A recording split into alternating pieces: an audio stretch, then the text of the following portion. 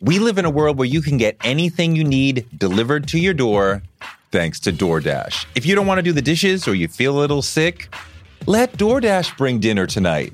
My family uses DoorDash all the time because it connects us to our favorite restaurants without us having to drive. Last night, we got some Indian food for my wife, some gumbo for me, and sushi for the kids. And everyone was happy, and we didn't have to do the dishes. The process of ordering was quick and easy, and I love DoorDash for real. So I was so happy to do this for them because I'm a customer, because I know DoorDash is your door to more.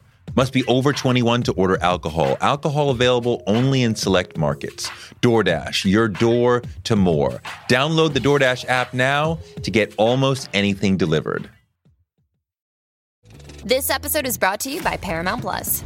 Get in, loser! Mean Girls is now streaming on Paramount Plus. Join Katie Heron as she meets the plastics in Tina Fey's new twist on the modern classic. Get ready for more of the rumors, backstabbing, and jokes you loved from the original movie with some fetch surprises. Rated PG-13. Wear pink and head to ParamountPlus.com to try it free.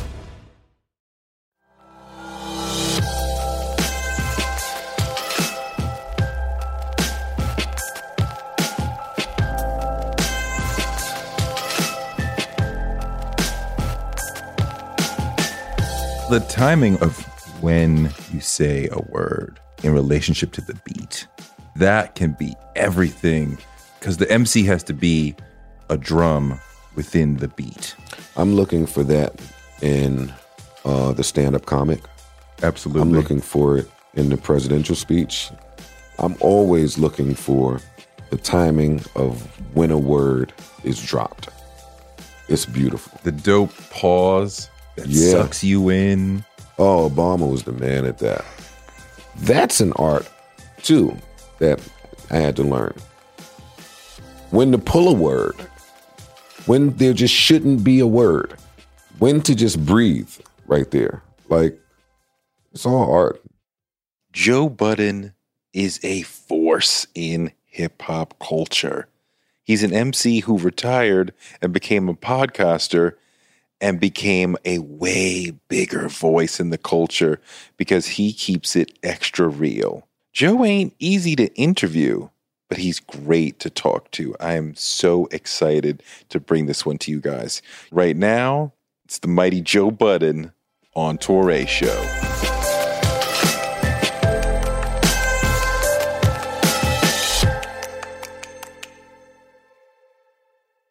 Just the sound of your voice is really unique and powerful. It's very deep, and it comes from very deep in your throat, in your chest, and it really stands out. Comes from years of bad judgment and regrets. Smoking. Oh, man. Yeah. Yeah, but I do like what it has done to my voice. Probably not for my health. You're much deeper than most rappers. Deeper in what way? I mean, like the sound, sound and the gravel and like the depth from within your chest that it comes from. Yeah, a lot of rappers' voice is kind of high. You know, you think Jay-Z's so hard, but his voice is kind of high. His voice is high. You know, Q-Tip, unique. Go on. People's voices are kind of high. Your voice is very deep. Yeah, but you also you're naming some of the people with like the greatest tones. Yeah, and greatest rap voices ever. So it's like, who else is like that? Like Phife, rest in peace, Phife. Snoop's voice is kind of high. Snoop. Yeah, there's only a few of us like this. You like Rick Ross is a little more toward your Ross's tone of depth and gravel and. Yeah, they always bunch me in with like, I guess you would think of a Jeezy too. He's a bit more raspy. But the way people rapped started to change, right? So, like we were talking about a clip the other day where Big Sean was rapping, sitting down, like talking, but he was rapping the verse. So that kind of happened this decade where your tone on the mic wasn't even a rap voice anymore. Now, just your speaking voice would do the verse. Because now, today allows for more spacing. The beats got slower. A lot more space. So now, you know, it damn near is not, there are a lot of songs that's just really not rap at all. Spoken word. Yeah, it is. I feel like with some the old man being like, back in my day, verses had density, and now there's so much space. But I feel like the 90s era that you were a part of, it became so complex in terms of density, in terms of the things you were talking about, in terms of the number of words that were squished in between the choruses, that the only way for the next generation to differentiate themselves would be to go in the other direction of more space. I agree. You couldn't get any more dense. I agree. No, I just agree with that. Yeah. I thought about that before, though. Like when everybody was complaining about the mumble rap and the slurred rap or the slower, spaced out rap, it was like, well, shit, what else did you want the kids to do? How else would they We had already done all of that. Like, let them create from a different wavelength. I really appreciate guys who are thoughtful about the ad libs to where it feels like they're talking to themselves in the verse. It can be done in a really intelligent way. It can be done in a really dumb way, but it can be done in a really smart way. I like when it's done dumb. You like the dumb? I do, because I enjoy, as a former recording artist, I listen for your ad lib track. I listen to how many of them you have there, and I want to see how you utilize it. So like when, actually the other day we were just playing Wyclef, Someone Please Call 911. I think that's the greatest ad lib track ever. Just like, pick up the phone, y'all, just in the background, like responding to the hook that you wrote. Excellent. Yeah. But it was funny. Yeah. I love the dumb shit. You still write? I haven't. Urge to write? No. You don't miss it? I mean, I walk through the house and conjure up a bar or two here and there. It's like shooting an air jumper in the trash can. Right. So, I mean, but actually sitting down and writing something out, no. Not in my phone. I write podcast topics. You know, one thing I notice listening, especially I listen to Knucklehead's podcast a lot. I love that show. You listen to that show? I'm familiar. Love that show. A lot, that and All the Smoke. A lot of the love them basketball players say that Drake is their favorite of all time. That comes up. Oh, he's number one or number two. They'll say Pac and Drake, or Drake is my number. And I'm like, wow, this generation like really respects him as a serious MC. I was like, he's dope. He made a bunch of songs that I like. I never took him as like a serious MC to be on somebody's top 5. It's interesting that you say that. I know who Drake is as an MC. He has made several songs that I love that I would go rock with right now. He has made, and barely any rapper of the last 10 years has made anything as complex as Exhibit C. Just putting up, and like you put up one complex, brilliant, personal statement like that. I mean, like I wrote an essay on Exhibit C. There's very few rappers who I could like look at their song and write a whole essay, like just combing through the song. And like, that's why he, to me, remains in high esteem. It's not necessarily about the amount of product, but like you put one up that high. It's true. And you've done that, you know, many times, many bars that are like super complex, and you're talking about spirituality and centuries ago, and your head is completely somewhere else. It's true. That's true. So that's why I continue to be interested in waiting for what is this guy talking about. I think you'll get a lot of that on whatever's to come. Lil Nas X tweeted, "Who in New York want to have a crying contest?" And your response was so ill. You said, "I'll crush you, nigga. You never been sad." What are you talking about? Break that down for me. Which is so dismissive too. That's horrible. What? That's so dismissive of this kid's sadness. But you're like, yo, I mean, shut the fuck up. Like, how old are you? You're 1920, just was born. The world has been great. You were born to FaceTime calls.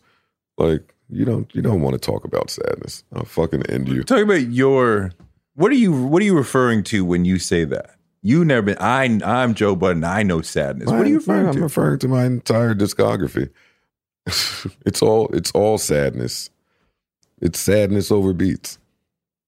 And I could really go to any point in life and find something that I might have been sad about. That's not something that has escaped. I mean, maybe recently, but yeah, there's always something to be sad about. What are you sad about now? No, I said that's escaped recently. So now you're happier than you've ever been? Yeah. I mean, of course, with the exception of the birth of my children and moments like that. But yeah, I won't say happy. I'll say at peace. At peace. But take me into some of the depression or sadness that you have dealt with. Oh, well, shit. From 10 to 21 was depression and sadness. Where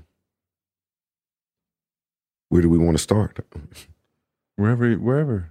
Yeah, from 10 to 21, let's do a quick timeline. My older brother's 5 years older. So whatever he was going through, we all went through.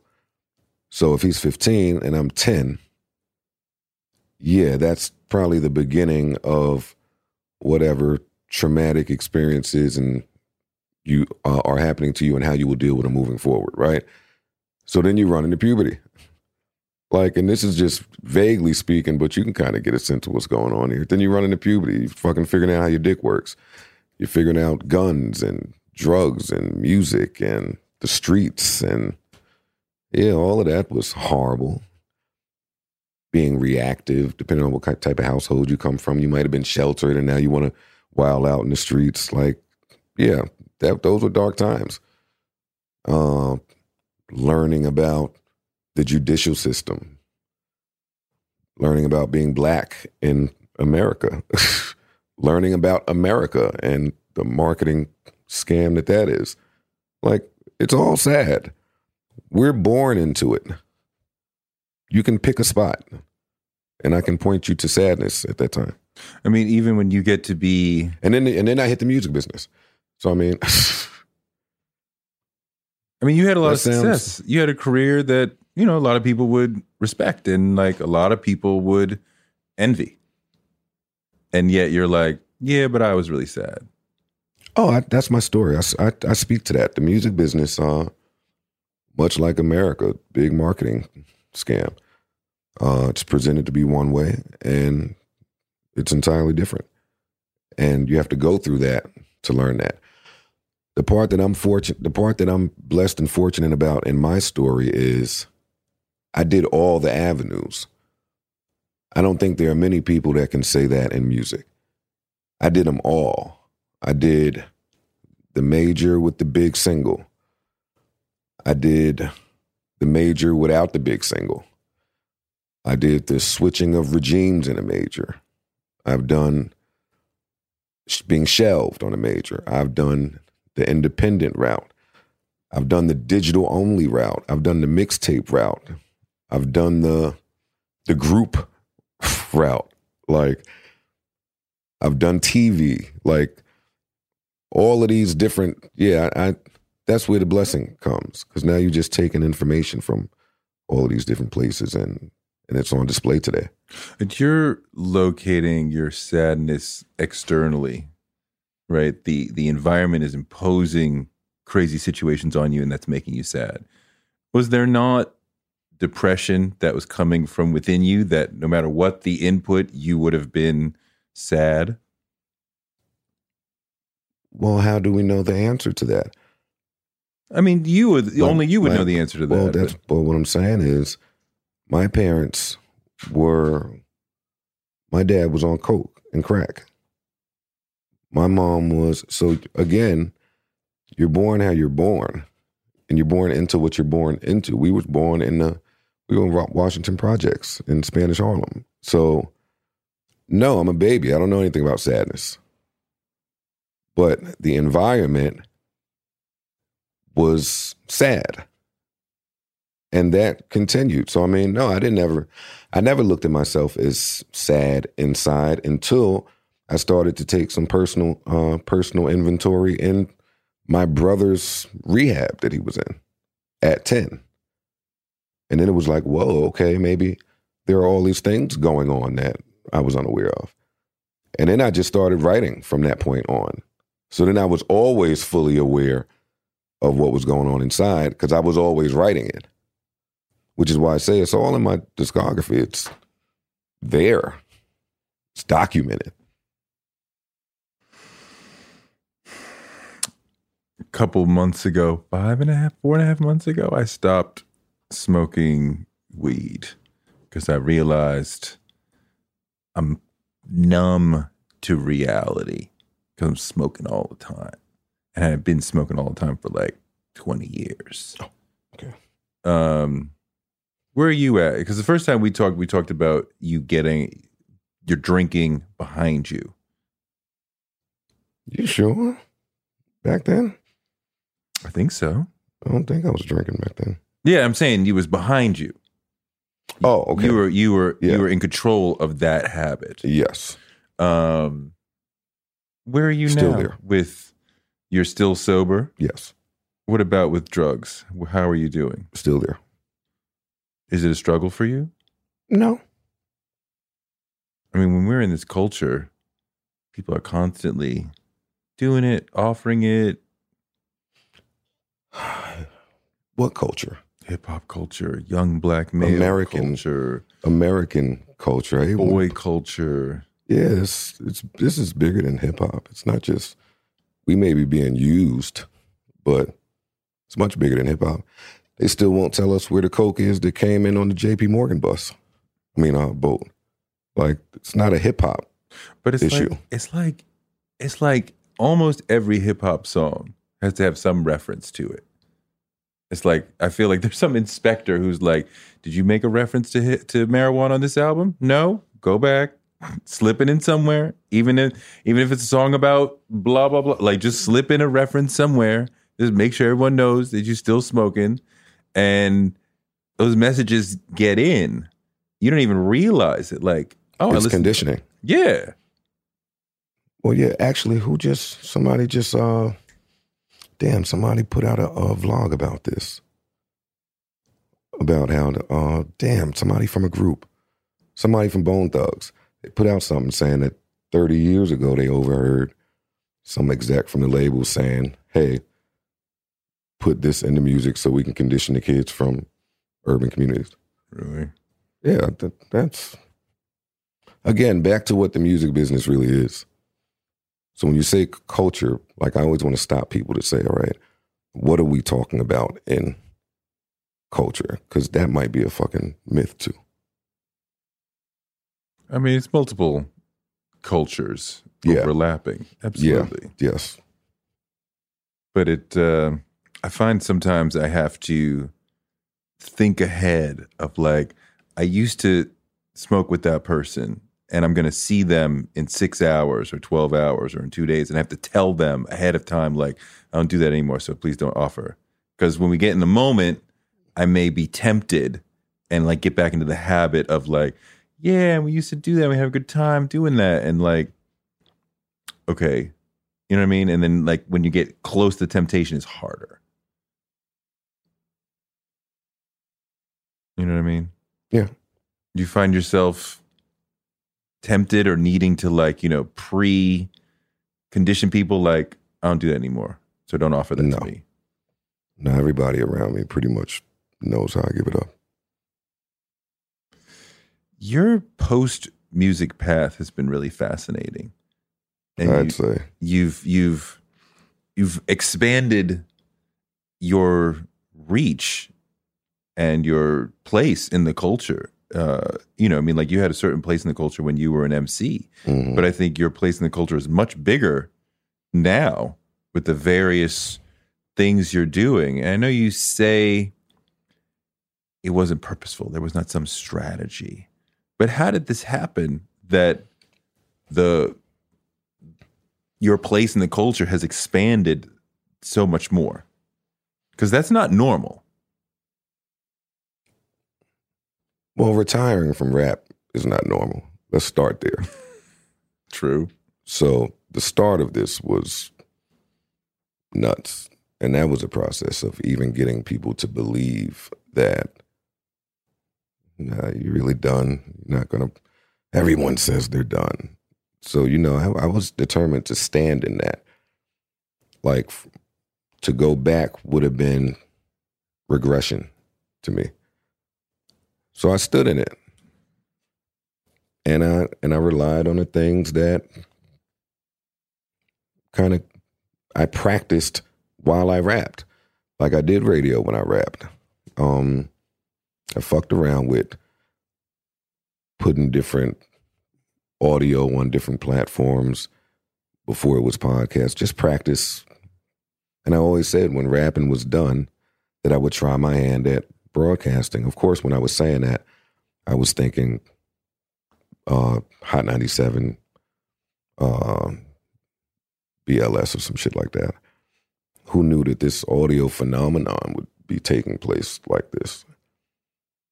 I didn't at all. So then we just had a string of good ideas from there. The same as making a song. We just started using the time to create some other things, and they worked. And the people appreciated it. The people, they respected it. There was a void this decade, honestly. Like, when I was rapping, at the tail end of me rapping, I walked out of like 4 different interviews. Walked out of Ebro. Cursed Charlemagne out over here. Like, the trend of rappers wanting to do press, that was dying quickly. It was dying fast. And then we had our own outlets. So it was like, you know what? You come up here to ask the same salacious shit. They don't really give a fuck about the project. They didn't listen. They don't care about you. So yeah, they just stopped doing that shit. So when I started doing it, it was like, all right, I'm an artist. I know what I hated. So let's talk for real now. And yeah, there was nobody doing that, really. Like when we were doing Everyday Struggle, I cursed L.A. Reid out on Everyday Struggle. Like, you weren't gonna get that from a journalist or a radio guy, or it was unique. It was special. Yeah, it was, looking back at it. And then that kind of just continued. And then Joe was gonna Joe, so some shit imploded, and when that, not imploded, exploded. And when that exploded, shit, that helped. That helped? That helped, yes. Why did it explode? Explosions help. Why did it help? Why did it help? Oh, excuse me. Yeah, why did it explode? Bad business on behalf of my business partners. It exploded for the same reason that it will always explode. The creative is going to get with the financer and say, I'm going to build it. And once it's built, the financer is going to act differently than he did before it was built. That's just the story of time. And that's why I exploded. Because you can't say that to me. I'm going to always opt to go and build again without you. That's been the story of my career as well. So some of those habits just were helpful still. Joe being Joe was helpful still. Not erratic, not, out of control, not ill-tempered. Was very thought out. Was very, we're going to do this on the side of simply what's right and what's wrong. Like, you can ask my business partner. Everything I do is that right or is it wrong? And it works that way. And that's how we've gotten here. But explosions help. Yeah. Makes people think he's independent, he's real. Oh, I don't know about any of that. How's it help? I can't. Well, I'm saying this in hindsight. I'm saying this looking back. At the time, you don't know that. you don't know that exploding will help. At the time, that's a risk.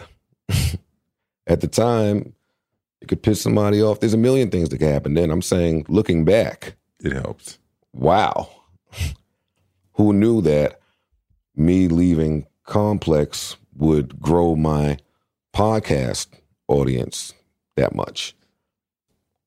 In a time where people don't even know if audiences are transferable. Yeah. So, yeah, that was like, shit. Why does the podcast work so well? Why do so many people want to listen to it? I have no idea. I couldn't tell you. I would be lying, man. I don't know. I still try to figure it out every week. It's unique. I mean, I think what you did with Everyday Struggle, State of Culture is different. Very different. They're all different. So, I mean... Well, the podcast is great. The podcast is great because those are really just my friends. Like, really. Like, today we see a whole bunch of podcasts with people attempting to look like friends. Which, cool, but these are really my friends. Like, Parks has been my engineer since 2008. Maul has been my man since Mood Music 3. And Rory's my man. Newer than them, but nonetheless still my man. And we just kick it like that. We just go in there and talk how we normally talk about a lot of shit that I probably wouldn't normally talk about, but still. I find myself, I like the shit stirrer of Everyday Struggle and State of the Culture, where you are a little bit more of the truth teller, elder statesman. Let me tell you why this is happening. I've been there. I've seen that. What you're saying is bullshit. This is what's real. The podcast guy is a little more chill. He's hanging with his friends. Yeah. With State of the Culture, Everyday Struggle, you kind of have your armor on and you're kind of like, that's bullshit. But not like, because you've been there and done that as an artist, you can really say that's bullshit. Yeah. And it's different than, like, I understand the business, but I've been in it. Mm-hmm. And I know what that artist said there is bullshit, or what that label did there is bullshit. And I also know that being that guy, it comes along with being labeled nuts, because you're always looking through a very unique just view. You're looking through, it's rarefied air. It's a lens that very few people are going to understand what you're saying. So we're just rolling with what you're saying. Well, one thing you do well, which I appreciate as a person, I mean, we are older in hip hop culture now, right? We are not the dominant generation, right? And our generation is not the dominant consumer. Mm-hmm. And you speak from the perspective of, I've been in this for a while. I am the older generation of this. But it doesn't sound like, to me, and maybe it's because we're generational peers, it doesn't sound like, get off my lawn, you kids, with your shitty modern hip hop. It's like, no, let me keep it real, because I've been there, done that. I had to work through that, because there was a time where it did come off that way earlier this decade, maybe 2011 to 2014. It was like, what the fuck are these kids doing to music? But once you let go of that, what really helped me with that was my son rapping, to be honest. That really fucking was a teachable time for me.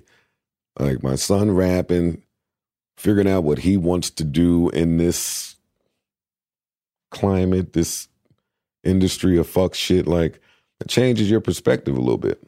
So then I started looking at all the kids like they were like my kids.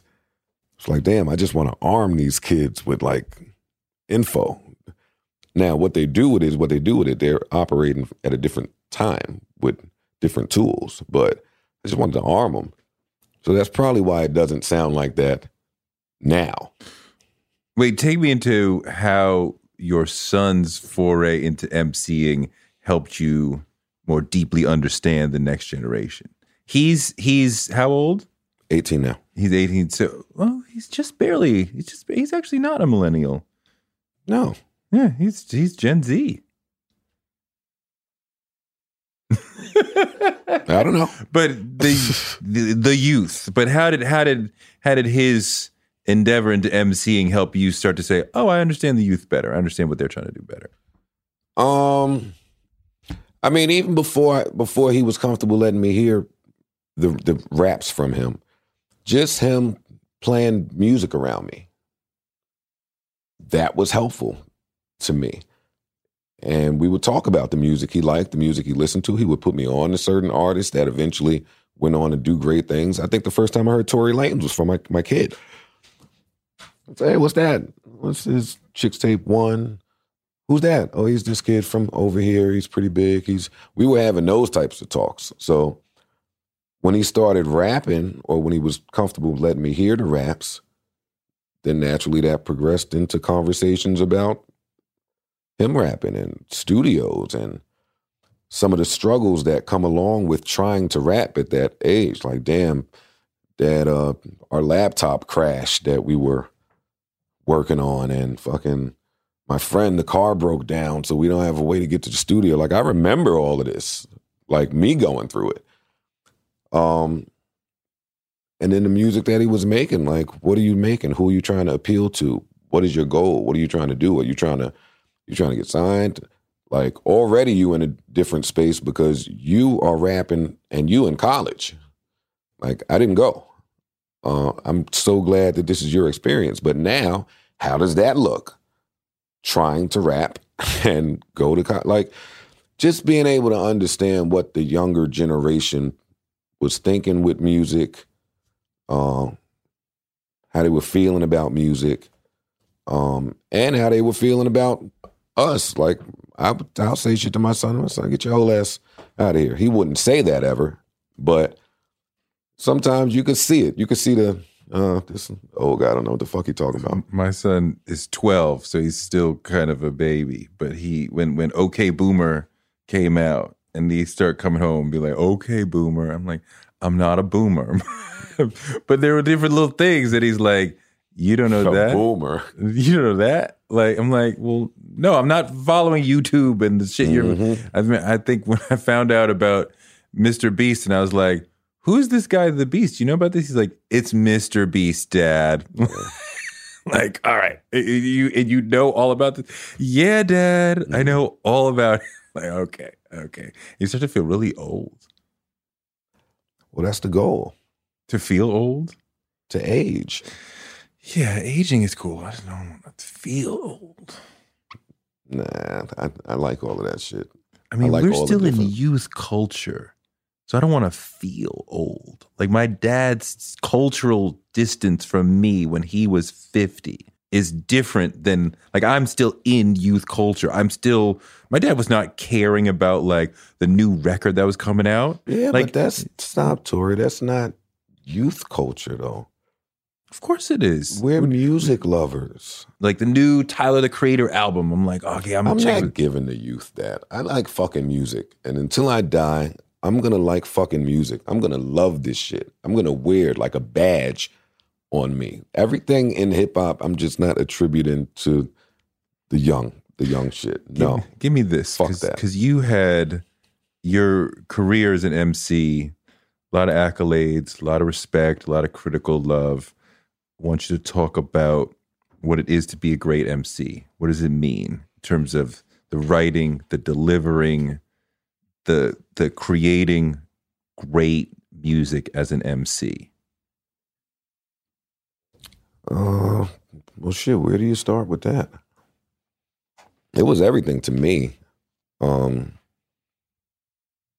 I always start with, well, what do you want out of this? I tell that to everybody because that answer is going to be different for everybody. For me, I only ever wanted the respect of the MCs that I deemed to be great MCs. Which were who?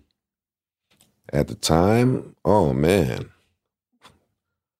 Well, my introduction was Chuck D, LL, I was from Queens, so that was important. Run DMC, Rakim, Big Daddy Kane was probably my favorite. Ice Cube was one of my favorites. Scarface was one of my favorites. Then that went to, of course, the Biggie, Nas, Hove, Pun, Mob. Like, it was, Beans crept in there, like, as we kept going. So when I came in, it was officially, I'm taking my fan hat at the door, and I'm here now. And yeah, and I took pride in that. So it was always about getting better. It was always about, well, back then that was our badge, our words. That's how it started. Now it didn't became about some other things. It's different. But back then, yeah, that was our sword. So yeah, I remember, I always tell this story. I was in Def Jam, I think the day that I was in there to sign my contract, and my A&R was Skane, and he happened to be real cool with the old Rockefeller. And I think Hove walked by, and he said something to Skane, and I looked, and I just turned right back around and went to doing what I was doing. And he came to introduce me. He said, hey, I want to introduce you. And I shook his hand, and I went right back to doing what I was doing. And that was like a moment. That was like because, oh shit, it's Hove. Like, he's the best. But I'm here. You can't see that. It's the same as Draymond Green saying, no, nobody on the team can wear LeBrons if we go in to play LeBron. Right. Like, it's a mentality thing. I carried my whole career like that. That's why I have so many rap beefs. Beefs with everybody. That I respected, though. It was a way to get sharper. It was a way to see what was what. Even though I didn't learn, there's no way you can ever see what's what. It's all opinion. We live in a world where you can get anything you need delivered to your door thanks to DoorDash. If you don't want to do the dishes or you feel a little sick, let DoorDash bring dinner tonight. My family uses DoorDash all the time because it connects us to our favorite restaurants without us having to drive. Last night, we got some Indian food for my wife, some gumbo for me, and sushi for the kids. And everyone was happy, and we didn't have to do the dishes. The process of ordering was quick and easy, and I love DoorDash for real. So I was so happy to do this for them because I'm a customer, because I know DoorDash is your door to more. Must be over 21 to order alcohol. Alcohol available only in select markets. DoorDash, your door to more. Download the DoorDash app now to get almost anything delivered.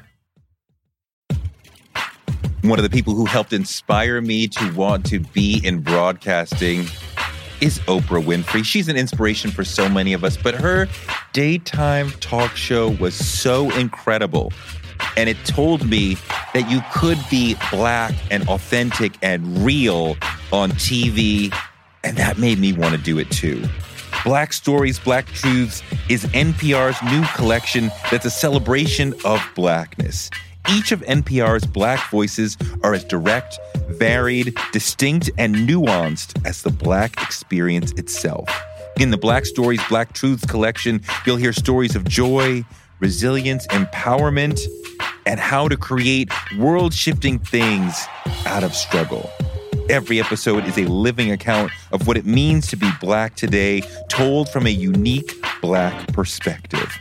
Black perspectives that haven't always been centered in the telling of America's story, but now they are the story. On NPR's Black Stories, Black Truths, you'll find a collection of some of NPR's best podcast episodes celebrating the Black experience. Hear a feed of episodes from across NPR's podcasts that center Black voices. Turn on NPR today and hear a range of voices as varied, as nuanced, and as Black as we are. Stories should never be about us without us. Listen now to Black Stories, Black Truths from NPR, wherever you get your podcasts. Influencer. It's a word that gets tossed around a lot these days. There is a woman who went the distance, who broke ground as the first true influencer by living a remarkable life. Her name, Elizabeth Taylor. I'm Katy Perry. This is the story of the original influencer. This is Elizabeth the First. Elizabeth the First, the podcast, wherever you listen. When you're writing, let's start there. How do you write? How do you know, okay, that's a hot bar. That needs more work.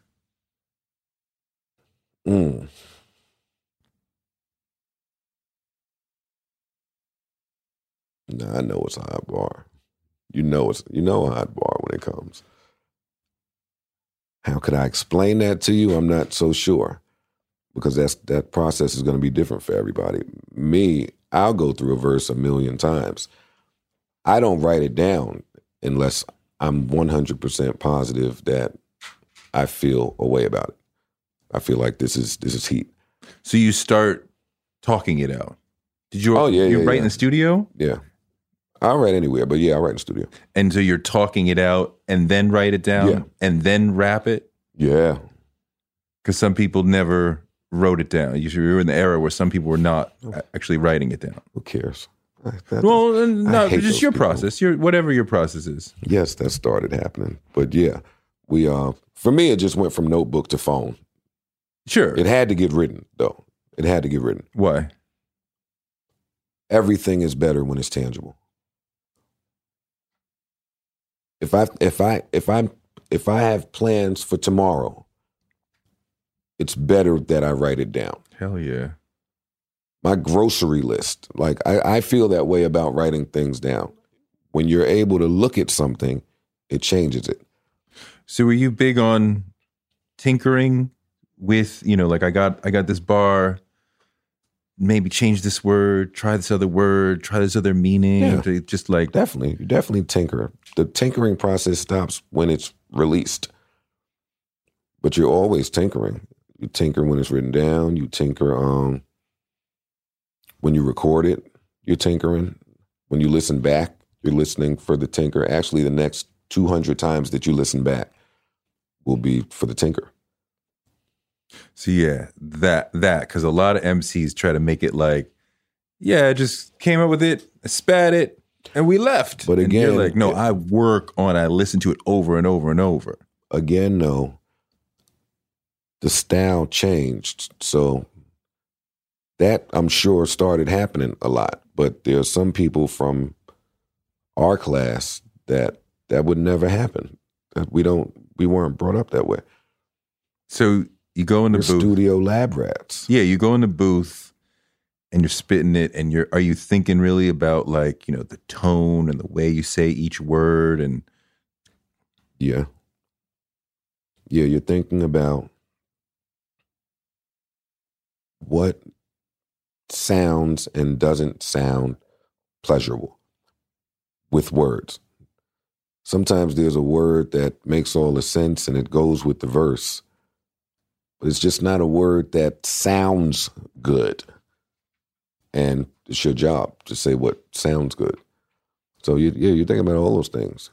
You're thinking about how to change words, slur words, new words.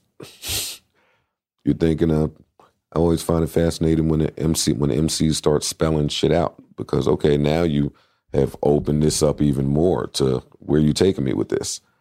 Yeah, you should be thinking about all that shit. what are some words that you really like and some words that you really don't like?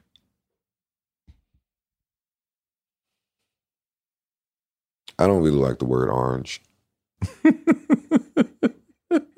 don't. It's stupid.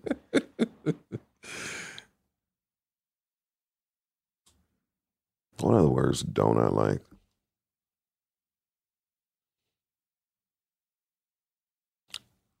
Well, what words do I like? I like all the words except for orange. I like all the words except for orange. Orange is just pointless. Somebody should have thought of something better for that. I remember finding out a lot of people don't like the word moist. I love that word. Really? I had a whole thing about it. I remember being on one of my jobs, and it's like everyone's like, the That particular word just sounds just like everyone kind of freak out. Wow. There's an onomatopoetic sense to it, which makes me attracted to it. You know what I mean? What else do you like? Words you like? Like in terms of like, it's such a weird question. Try to get, but you play with words. That's the language is your piano as an MC. So I imagine there's certain words that you're like. I know other MCs have said like, I wanted to get this word in a verse, and it took me 3 years to find the right space for it, but I finally found. Oh, okay, I understand what you're saying. For me, I never wrote that way. I never focused on. I never isolated words. It was always, what does this group of words together say? So I never went into a verse with like a favorite word or a word that was gonna, probably throughout my career, the word that I've probably said the most is feeling, if I just had to guess. But I never went into a verse saying, all right, I'm gonna flip feeling or freak my feelings. I never did that. What do you think about nigga? Do you like the word? Don't like the word? How do you feel about it? I'm conflicted. Depends. How? Sometimes I like it. Sometimes I get way deeper with it. I mean, I feel like there's a lot of love that can be baked into that word, that a black man can say to another, I love and respect you and I see you in the way you say, what's up, my nigga? Mm-hmm. That we can't or don't express in other ways. I agree with that. And then the next day I'll wake up and say, okay, but what does that do when someone else hears it? Sure. I mean, there's always going to be in-group words and words that, if you say it, it means something different than if I say it, or if a white man says it, or a woman, or whatever. Like, that's, there's a whole identity politics around that. Then I also have to get into, we make the mistake of assuming that most of our brothers have the same knowledge. So you bump into some black people who still don't really have any knowledge of that word and where it stems from. So then I couldn't, then we're not baking it with the same love. Sure. Yeah, and I'm not saying that love is automatic. I'm saying that you can put that in there, and I can feel that, and when the way that some people say it. Oh, okay, yeah. And the way that some people put it on a record or what have you. Oh, yeah, 100%. Not always. I agree with that. Not always. Some people use it in a very flimsy way that I'm like, what? Yeah, it's no power in that. Yeah, that's that and it, it's, I couldn't even create rules for it, but like I know it when I hear it, like, oh wow, that was really powerful, and I felt him saying like, I love you, I feel you, I see you. Yeah. And over here, I'm like, just True. Some of it is like that like deaf comedy jam where it's just like it's too much. It's too much. You keep throwing in nigga every 3 lines just to make sure the audience knows. Yeah, that can get stale quickly. What are some of the challenges of being a great MC that the rest of us don't really know because we don't see what it is? Well, shit, earlier when I was just telling you how I went over everything a gazillion times. Yeah, that's one of those. The great MCs are usually meticulous that way. Mm-hmm. And I think that that's overlooked by consumers. It's like that's an afterthought. But when you are meticulous that way, you're meticulous with all of it. Mm-hmm. And it becomes a heavy weight to carry. Like, I always, in my story of my retirement, I always share that, recording albums for me was taxing. Physically, emotionally? All of it. Because you're pulling from so deep.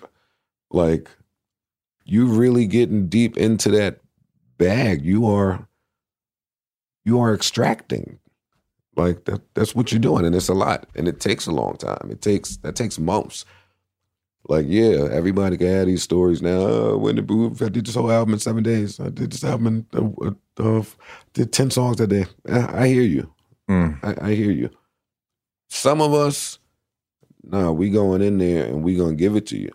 And that could be a 4-month, 5-month, 6-month process. I was one of those MCs. I was waiting for life to happen. So, I'm liable to start the song in September and maybe get back to it later if the mood is different. So then you had that. It was just timing. Also timing. I don't think consumers pay too much attention to how important timing is in music. Just with when records drop, when they're recorded, the art of thoughts coming to you, the art of stressing yourself out so that thoughts are not coming to you now. Like, it's all taxing. Well, the timing also, especially in hip hop, of when you say a word, right, in relationship to the beat. And that can be everything compared to, like, if the song rocks and you're, like, in it, because the MC has to be a drum within the beat. I'm looking for that, though. And I totally agree with that. But I'm looking for that in the stand-up comic. Absolutely. I'm looking for it in the presidential speech. I'm always looking for the timing of when a word is dropped. It's beautiful. The dope pause that sucks you in. Oh, Obama was the man at that. Yeah. I mean, you could start rapping. And then that's an art too. Wait, not to cut you off. That's an art too that I had to learn. When to pull a word, when there just shouldn't be a word, when to just breathe right there. Like, it's all art. You were saying? No, I mean, how do you create that rhythm with the voice? Because you could start rapping right now, and I would hear the rhythm that you're hearing that I don't hear, right? Because you're an MC. Yeah. That is the key. That is the difference between spoken word and rapping, right? And how do you create that rhythm just through the talking? Because we black. That's how. Your voice is an instrument, man. Yeah. Your voice is an instrument. And when you understand the power of it and what you can do by just, there's a power in that. There's a power in that. Every artist goes over their work over and over and gets to that point where you talk about being meticulous. Gets to that point where, like, I can't see it anymore. I can't hear it anymore. I've read it 100 times. I listened to it 100 times. I can't hear it fresh anymore. And the great artists are able to push through that and continue editing it, even though they've listened to it or read it 100,000 times. How do you do that? How do you get to maintaining a fresh ear when, like, you've listened to the song 200 times, I've read this bar 200 times, but, like, still. Oh, understanding how your mind and your ear works as well. That's a process. Plenty of times I've left the studio at 2 a.m. thinking the song sounded one way. And at 9 a.m., that song sounded totally different because of how our ears and our brains process things at different times, contingent on how our body feels. Had to learn that. And other times it's just pushing through.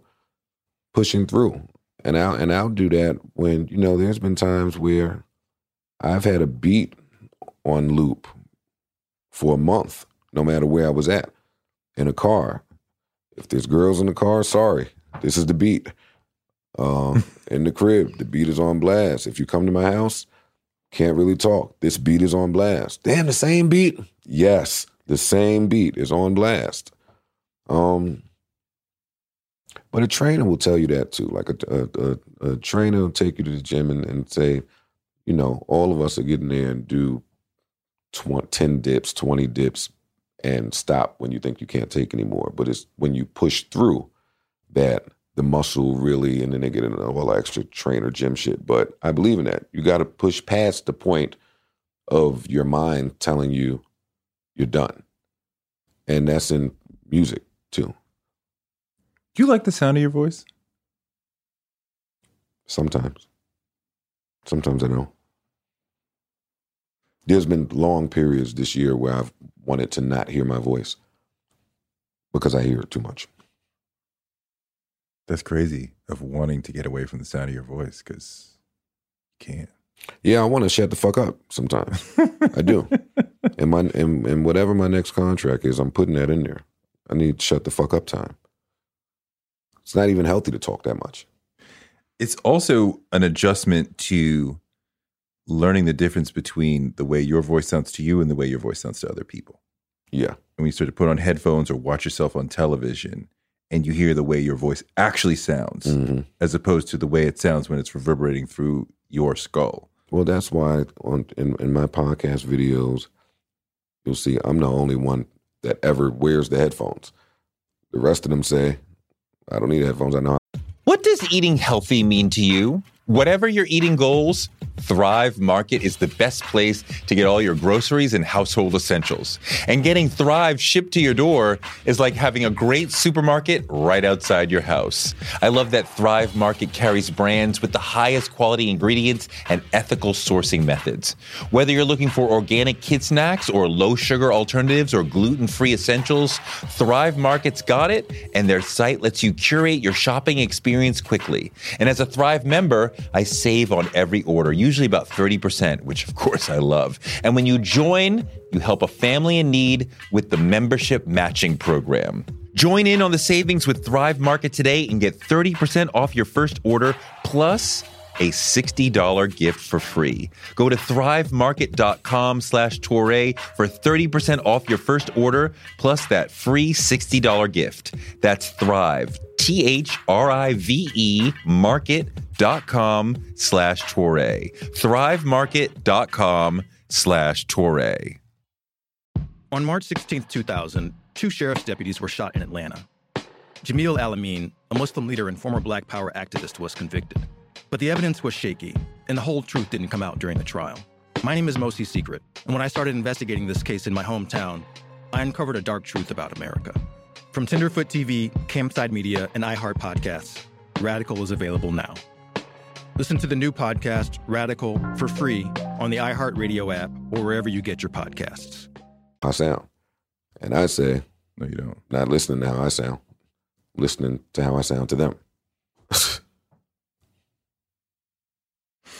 I mean, I can't do anything about it. Well, you sound great. I don't wear headphones because I can't do anything about it. I can't change the way that I sound. This is the way that I sound. Now, you could change some shit. They got a program or two in there. put some auto-tune on you. Auto-tune them. Yeah. My podcast. Get you right. What is the, what's the worst part of MC life that they don't understand? Worst part. I'm sure that answer is probably different for everybody too. But for me,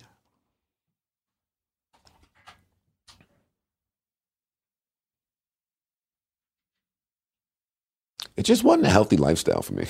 Not that I live so healthy now. I live a lot healthier than when I rapped. Like, you go on tour and there'd be days where you probably won't eat because you just got places to be. You and I we were laughing off air about rappers being late to places. And that's true. But when I think about it, I could see how they be late. There's some of them I'm watching on Instagram and I get tired. Like if you just look at the babies last week, you might get exhausted. And then he's on there telling you, hey, I'm in Nebraska. Hey, I'm over here. Hey, I'm over here. Fam, I just got home. I just got home from the day, and you in 9 different places. Lizzo's IG. Oh, she's another one. She's another one. She's everywhere. She's another one, man. She'll let it out. She'll let you know, like, I am tired. I am sick. I need a break. No, please. This industry would collapse without Adderall. Sorry.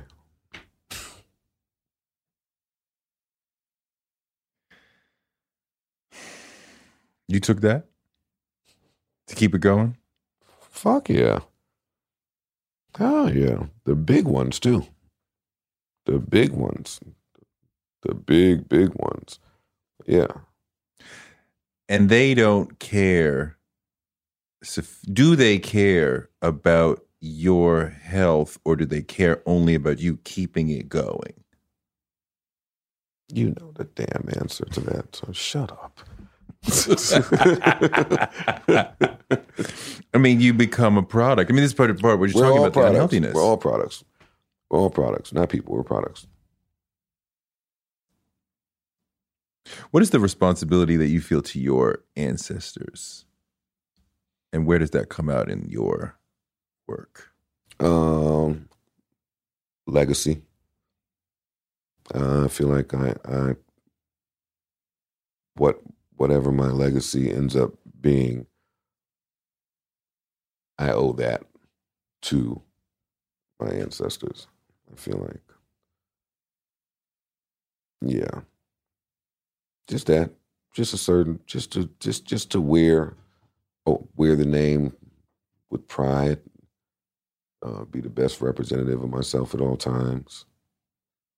Yeah, there's a pride that comes with my last name. And where do you see that today?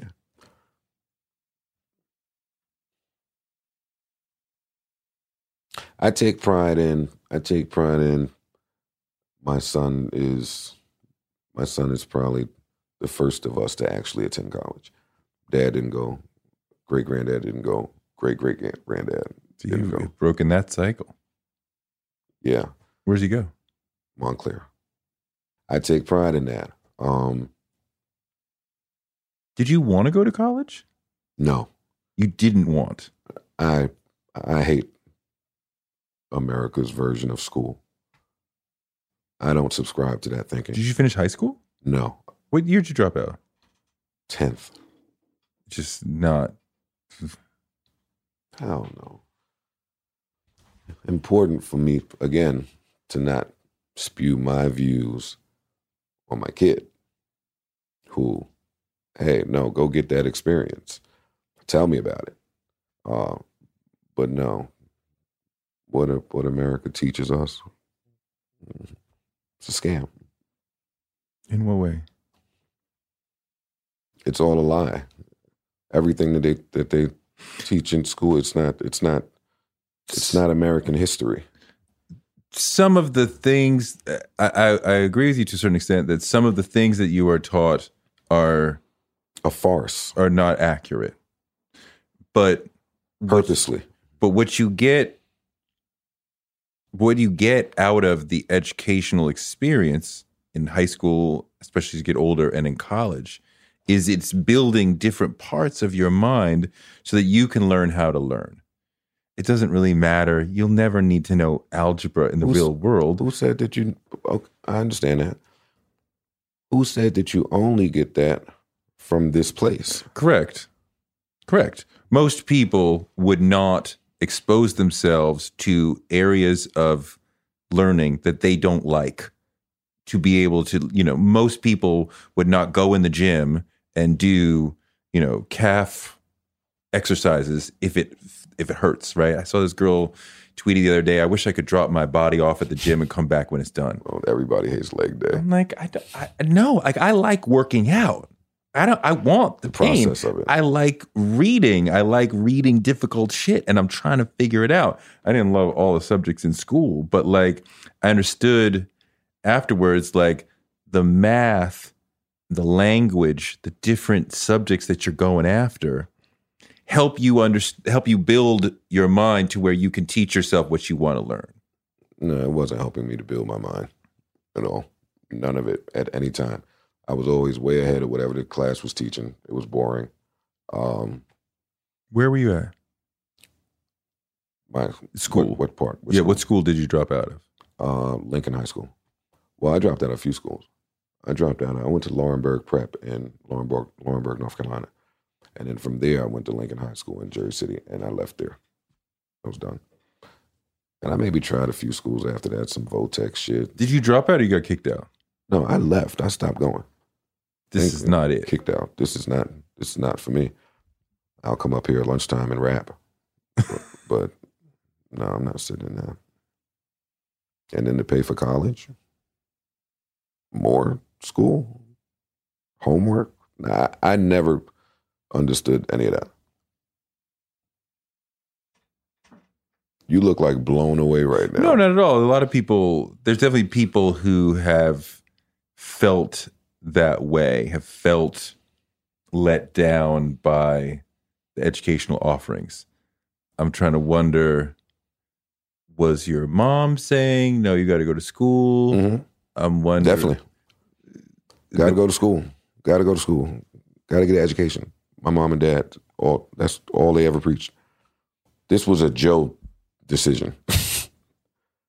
Totally against their teachings. Were you hard to raise? I would say. I always had to get the information on my own. And I've always had to get the information on my own. I've always been inquisitive. I've always had an issue with authoritative figures. Yeah, those were constants. So school was never gonna pan out. I mean, it worked out for you. But even as you see in the macro, it's worked out for you. Are there places where you see like, I do feel like I have some gaps here and there because I didn't do that? No. Where you spot a gap, you go and you read. You go and you research. You go and you be clear. I am not saying that people shouldn't be educated. You've educated yourself. Yeah. I'm blessed to be in a field where, they educated me. Like the industry, they would never teach you or prepare you for any of this industry shit in a school somewhere. True. No. The industry, they taught me a good one. What drives you? What do you do it all for? Passion. Passion for what? Creating. I love to create. I love everything about it. I love starting from scratch, building, seeing something go. It's all chess. It's all just a mind fuck. I love it. I mean, the starting is fun. The getting into it and getting messy. I love it. I'm trying to figure it out. I love it. Where does this go? Yes. Where do I go next? It's the best. It's the best. You just fucking explained it. The editing process. Yes. Cut that out. Add this. I feel like on the page, at least, it's like I have unpopped kernels and I'm going through it, applying the heat. And I'm like, oh, I could blow this idea up. I don't need this idea. And it's becoming popcorn because it's getting more right, more complex, more closer to something that I'm like, yes. Yeah. It's the imagining, the reimagining, twisting and contorting of things to just the ill and odd placements of things and how that works. It's just all a big puzzle. When you go out to do a TV show, it's a little different. There's no editing process. It's not the same as creating a song or writing a book or whatever. We just go out, we perform, and then it's done. No, just editing. A little. But like not like what we're talking about. Like you listen to like the song over and over, and how can I make this line better? How can I make this line sound better? How can I? No. It's not that. It's not that. It's a different outlet. It's more in your. It's more like your live performance. Yeah, it's your live performance. Yeah, and you have a band that you're doing it with. Mm-hmm. Currently now you have Ebony K. Williams, Remy, Jinx. It's my Revolt band. I've got the guys at the pod. It's my pod band. Got a few bands. Well, no, and when I do the pull-up, I'm the band. Right. It's an intense thing. I mean, like, The podcast, like they're all on your team, but when you go do State of Culture, it's a little bit more of a battle. We're not necessarily, sometimes we're on the same team. Sometimes we're competing for ideas, for airtime, for whatever. No, what's awesome about this? What's awesome about this is I totally get your point. And you may be absolutely right. For me, it's the exact opposite. What do you mean? At the pod, those are my friends. And because they're my friends, they're always against me. They are, every word that comes out of my mouth, they are against it. And they look to fucking just step on a lead, stomp on a point. They're your friends. They have no sense of what is going on here. It's just your friends kicking it. Over there, these people who are not my friends are very much in the know of what's going on here, and we all have kind of that same common goal and objective in mind. So we play like a four-man band. Like, I get it off, throw it. Hey, this is not my area of expertise. Here. When maybe she don't want to talk about some shit, she toss the Remy. When it's some girl shit only, me and Jinx, like it's in unison. We're acting in concert, even though it doesn't appear that way to some people. Do you rehearse at all? No. Do you think about like what you're gonna? No, I don't want any rehearsing on any of my shows. Any of them. On Revolt, we have our midweek call where we'll go over the topics that we want to discuss, and even in that, we end it there. I don't want to hear how any of you feel about this. You want to be surprised on the show. Tell me on air. I will have no practice or rehearsal, and this is live action. On the podcast, same thing. Hey, this is what I would like to talk about. Oh yeah, tell me later. I don't want to hear any of that shit right now.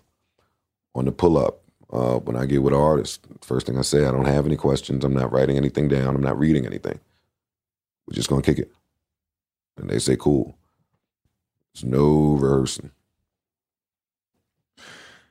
It's a little, the notion of, to me, of going into an interview with no questions and no prep is scary.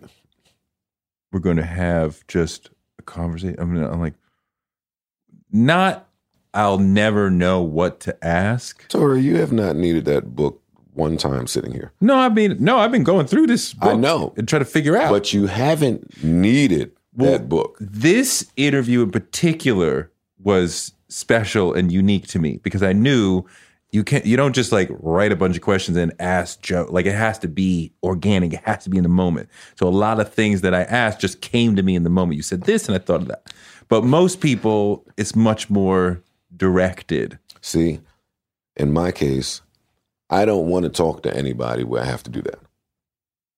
I don't want to speak to anybody where it has to be directed. I have to go research. I don't know what's going on with you. I don't have a vested interest in.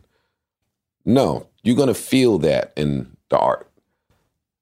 I want to talk to somebody who, hey, I've been following you anyway. So now that I have you here, let me just ask some shit I want to know. The publicists, the label people, they always send over the points of things. Mm-hmm. I laugh. As if, what is this? You got me fucked up.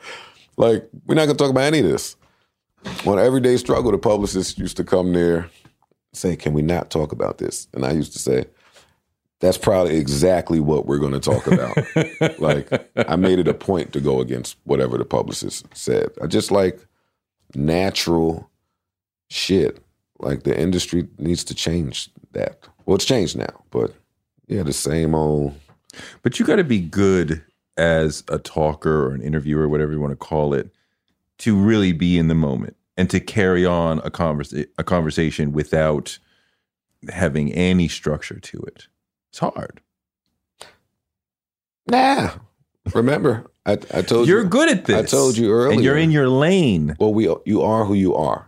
And I told you earlier that my entire life I've been inquisitive. And I'm an artist.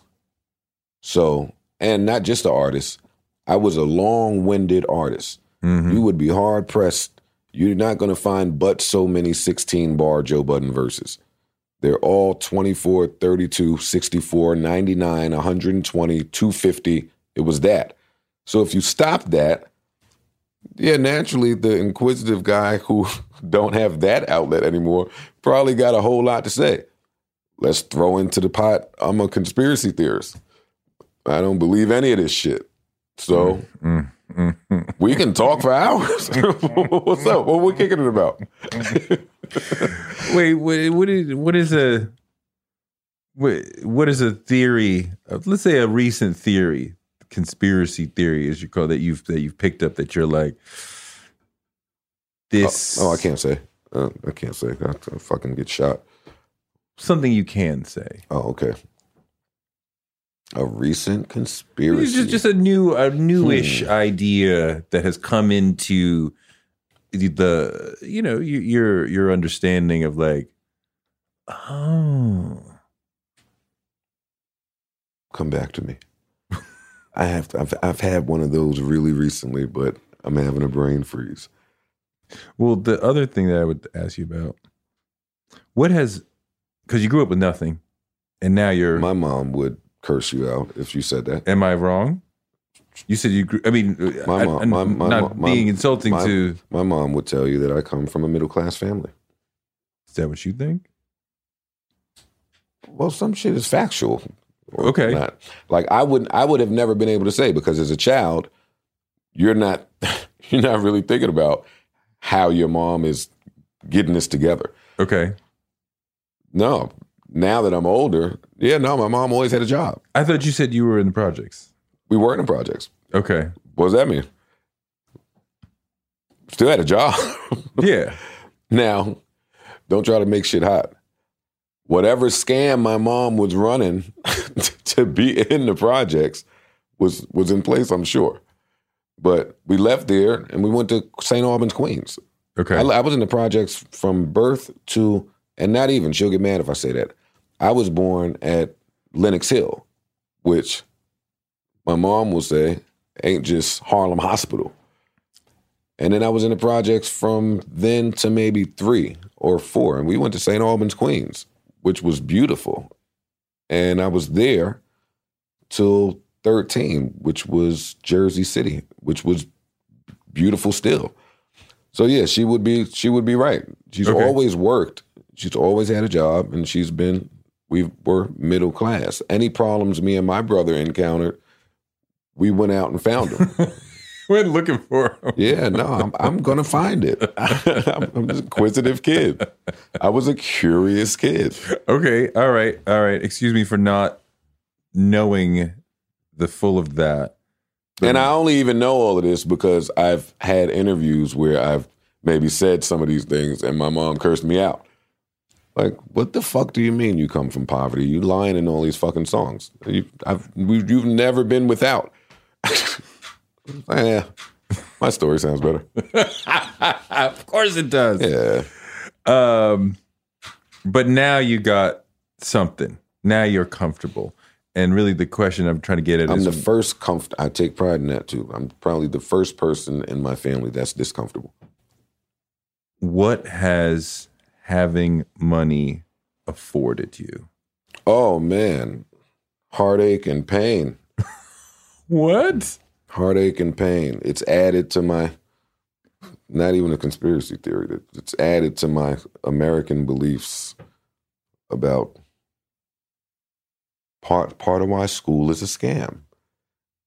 It starts there. Hey, look at that fucking full circle. Yes, it starts at school being a scam because kindergarten through high school and maybe even college, they're giving you all of this information about how the world works and what you'll need to operate. And if you never get any money, you'll just go out in the world operating just like that. The second that you get a couple dollars, no, you operate, it's a whole new world to learn that they didn't tell you anything about. Yeah, it's a scam.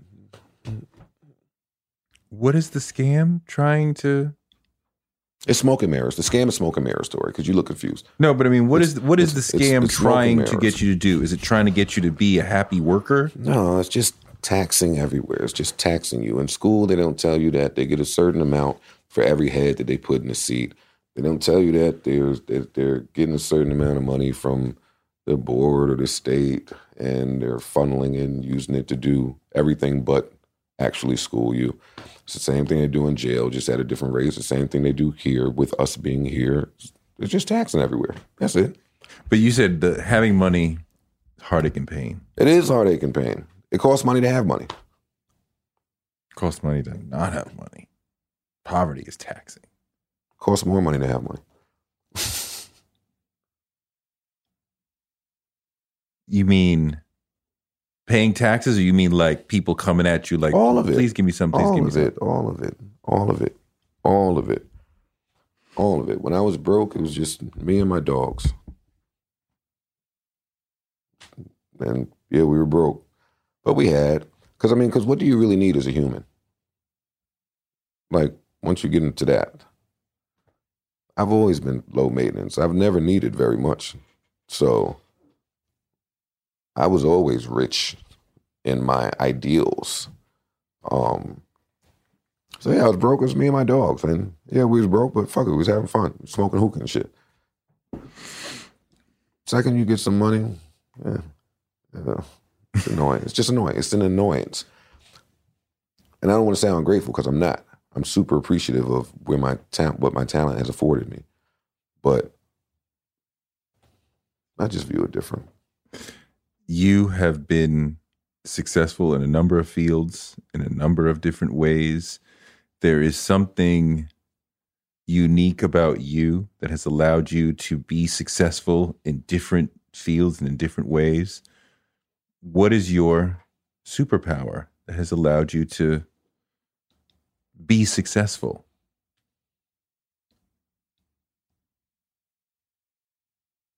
I don't think I have a superpower.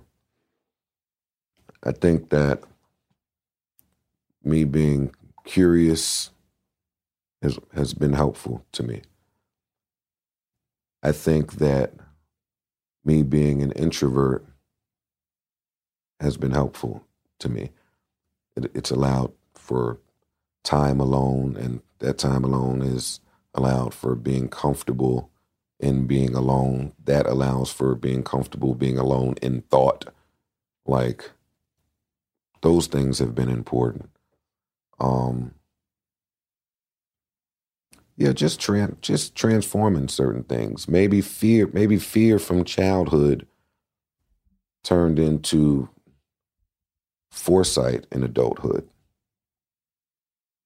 Foresight has helped me. Yeah, that is what it's been. It's been that correlation between fear and foresight, because I have out of fear, I have always had to be the first somewhere in my professional career. Yeah, because once everybody else comes, then y'all are just here and there's nothing special about it. In hindsight, it's been a major part of my story. Like I said at my start, I've done a lot. But because of being able to pivot, being able to go the other way, being able to look at something, assess, and say, this is either for me or not for me. Those things have greatly attributed to the success. And even today, in all of my deals, I negotiate so that I can remain nimble. That's very important. As a creative, I can't ever feel strapped down, hindered. That's going to make Joe feel bad. And when Joe feels bad, I'm going to make sure all of us know that Joe's feeling bad. It's not good for business. I can get out if I want to. I can move. You always get out, yeah. How I want to. Oh, yeah. So that I... Yeah. I appreciate that. I like that people know that about me. It's important. It's been important in business.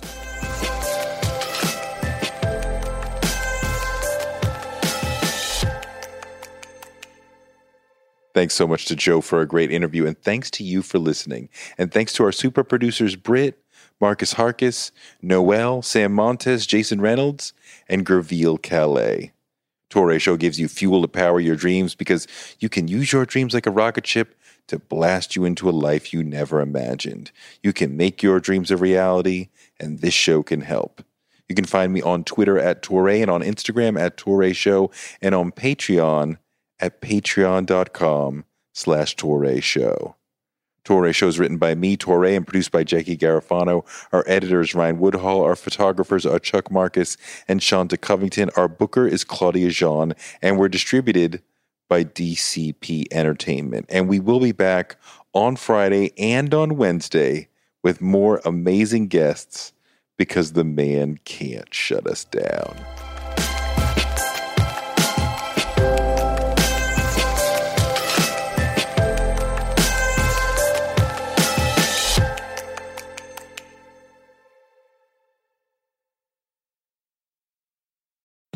We live in a world where you can get anything you need delivered to your door thanks to DoorDash. If you don't want to do the dishes or you feel a little sick, let DoorDash bring dinner tonight.